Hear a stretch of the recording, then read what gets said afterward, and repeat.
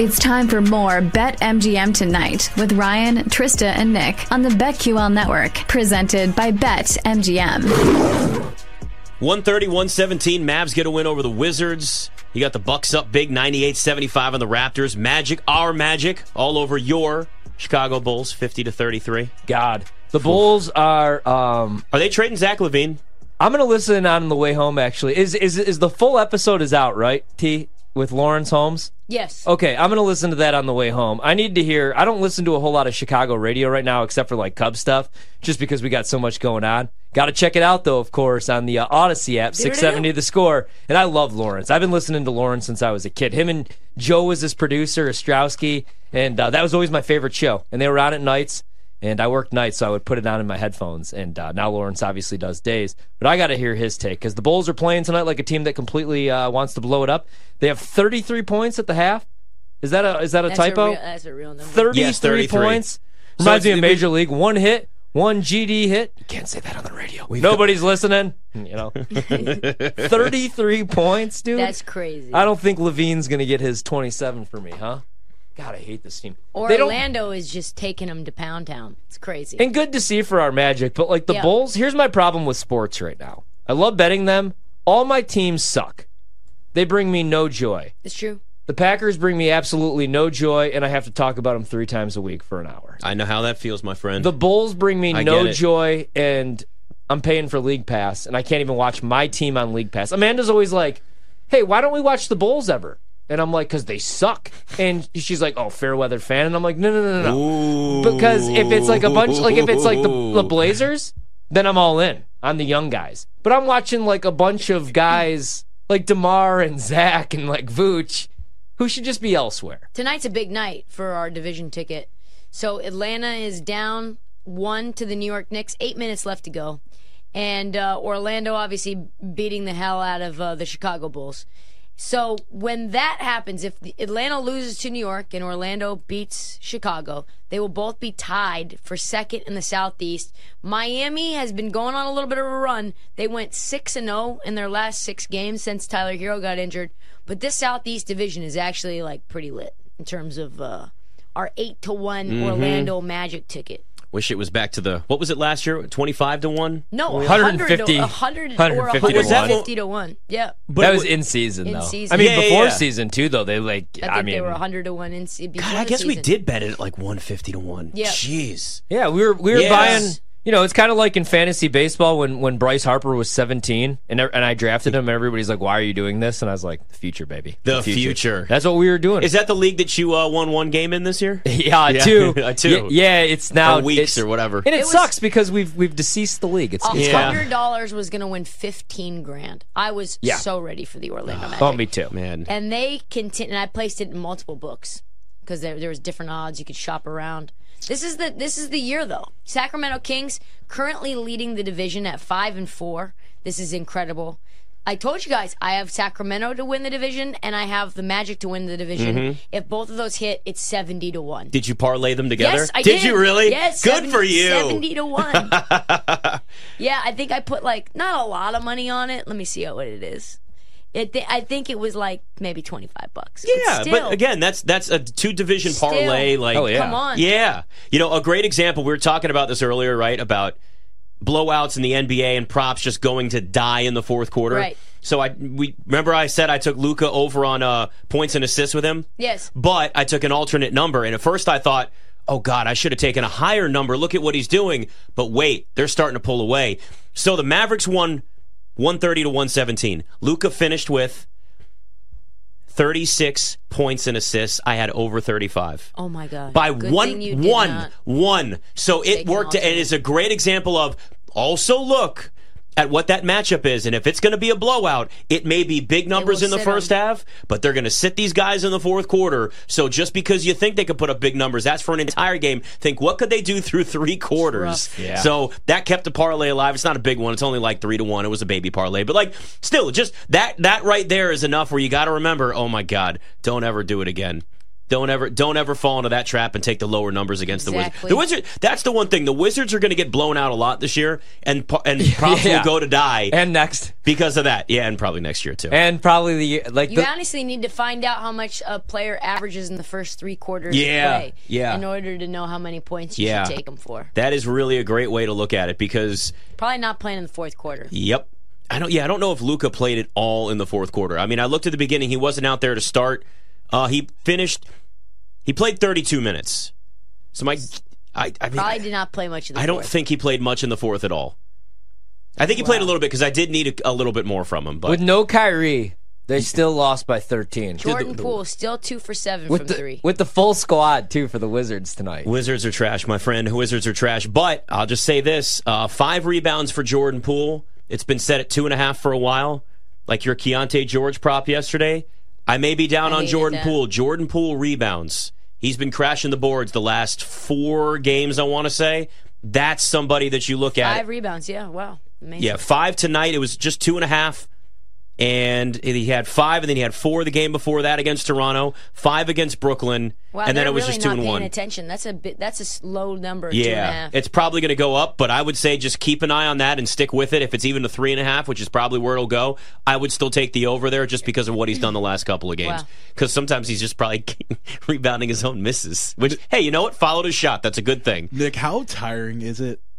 Covering the Wizards and just night after night just being like, why you got to bring this up, man? Because you're watching my good friend Wes Hall up there. We used to do a couple shows together. You can see it all over his face. He's I know. Because here's a secret. I don't want to spill his secret. He's a Lakers fan. He's from L.A. So he sits there and laughs when it's all said and done. So when I did the Wizards show that I did, whatever Wizards Insiders? Wizards Outsiders, close. It got to the point where they were losing so many games. It was like, what are we supposed to do on the show? I wore a poop emoji mask because I said they played like poo-poo. I walked off the set. Very unhappy. I thought you were going to say you were a puka necklace, but go on. No, I did have a puka shell necklace back in middle school, back in the day. I was like, come on, man, everybody had a puka shell necklace when it was cool. Yes, Trista, they were not happy. You probably were very much reprimanded for that. I was never, let's put it this way, I was never reprimanded, but I got a few, hey, can we not do that again? A few times I got called to the principal's office. What did I do? In my defense, I was not the only one to get called to the principal's office there. They were very, very sensitive because their team was trash. But, yeah, there's a certain point, man, and I've always said this too, like, it's even a tougher gig. I don't think people understand how tough it is to cover, like, a baseball team on the beat. Like, it's one thing to do a pre- and post-game show. When you're on the beat of, like, a bad baseball team... It's tough to do on a good baseball team. It is. Every day. It's impossible to do for a bad baseball team. Those people... Those men and women are doing God's work. It is insanely difficult because that's a lot more work than even sitting here and talking for 30 minutes after a game. I did it a year, and I gained 30 pounds, and I'm not kidding. You ate all the press box food, didn't you? Well, I'd get home every night at like 3 a.m., every morning at like 3 a.m., and then you'd have to be at the ballpark the next day. And that's why I give a lot of credit to baseball players because, like, those Sundays... Like, you play Saturday night and then Sunday. How do they stay in shape? Because they're not really, like, exerting that much effort. And that's the thing. Like, they get there early because a lot of them do work out. Like, Christian Yelich's workout plan was insane, and his diet was insane. He was just eating, like, power bars nonstop. But, like, yeah, that's what they do. They take BP, and then they hit the gym. A lot of them they don't even, like, some of them don't lift weights. They do bands, like IT bands and stuff. A lot of flexibility, a lot of yoga. But, man, that gig... yeah, it's tough. Like, I'll do it if it's the Dodgers or the Yankees, but I would not want to go back to Milwaukee and cover the Brewers. Even then, it's a grind. But I'll tell you what. Did you travel with them? Yeah. You travel with the Brewers? Oh, no. I didn't. I just did the home games. Oh, got it. Still, no, because I did the morning show, too. That was, that's and rough. that was actually the toughest part is I would have to go in and do the morning show. And I did, like, the pre-morning show at 5 a.m., and then I did the sports updates from 6 to 10. Oh, yeah. And then I would have to go to Miller Park, and it smells like cheese and beer and Wisconsin. I'm kidding. I love my people, but it does. Like, it smells like just cheese in there. I bet. You know what? There's worse smells.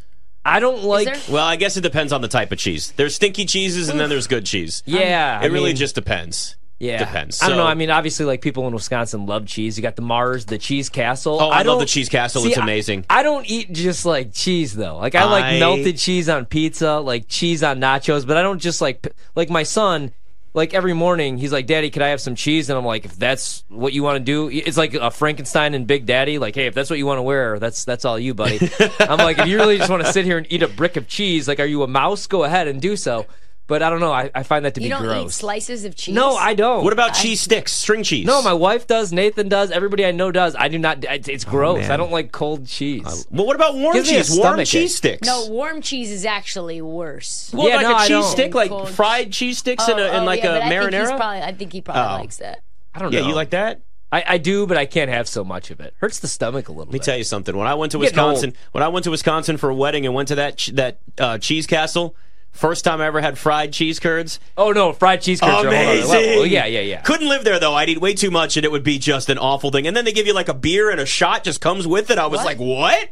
Beer and a shot? This place is amazing. Yeah, you get a beer and a shot. You everybody's get a spotted cow. So nice, and they know you're definitely not from there, and they're just excited to watch you like get in on their traditions. I'm like, you people are amazing. Yeah. I love all of you. Yeah, I love it. I do. But every time I go home or go back to the Midwest, I'm like 20 pounds heavier. Well, yeah, it's not hard. It's just cheese and garlic and yeah. All the good stuff. All right, Week 11 in the NFL starts tomorrow. You got the Bengals at the Ravens. If you're looking at, as we always do this every week, survivor picks for this week. Now, again, you could be in a survivor pool, and that's one thing. But we also can just kind of find teams where there's an opportunity where if you're going to take them, this may be the chance to take them. You guys know how I feel about the Cardinals. I feel like this is a chance if you want to take the Cardinals. Taking the Cardinals to beat the Texans in a letdown spot for Houston after what they did against the Bengals last week is an opportunity. Now, the Cardinals are going to be a better team the rest of the way with Kyler Murray than where we were before, but that's one team that I'd at least look at. If you're like, I want to get the Cardinals off, I can only take them once, I got to get it done, this would be one team that I would look at this week and say, take the Cardinals. The Texans are certainly riding high, but sometimes these young teams riding high, feeling themselves a little bit, this is when the letdown happens. Riding high. I like the Cardinals with the points. I'm with you. I could see them winning this game. Scares me a little bit, though, because the Texans are at home. It's scary. It's either going to be like young team, find some success, letdown spot, or like C.J. Stroud doesn't have letdown spots. I mean, you hear him talk to the media, and he's like, no, things. It's kind of like when Joe Burrow took over in Cincinnati, and he's like, nope, this is the new norm. We win around here now. Those days of losing are over. I love C.J. Stroud, man. And like, it's still the Cardinals. You know what I mean? I know Kyler's back, but they're not the most talented team. So my selection, I've made it, and I'm not going back on it. I'm still alive.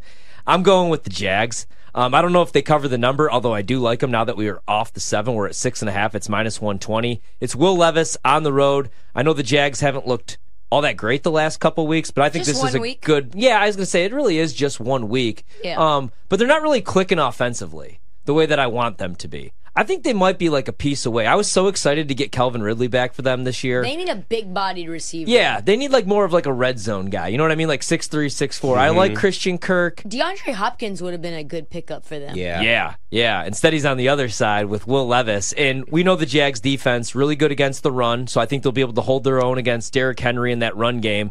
And then it's Will Levis on the road here in this spot. So I like the Jags. I'm going to use them. They're -350 on the money line. Not that I'm going to do that, but I'm going to use them in Survivor. It's the only spot really where I trust them the rest of the season. Yeah, I agree. And we're starting to get to a place where a lot of these teams have been already used. I think I'd take the Chargers.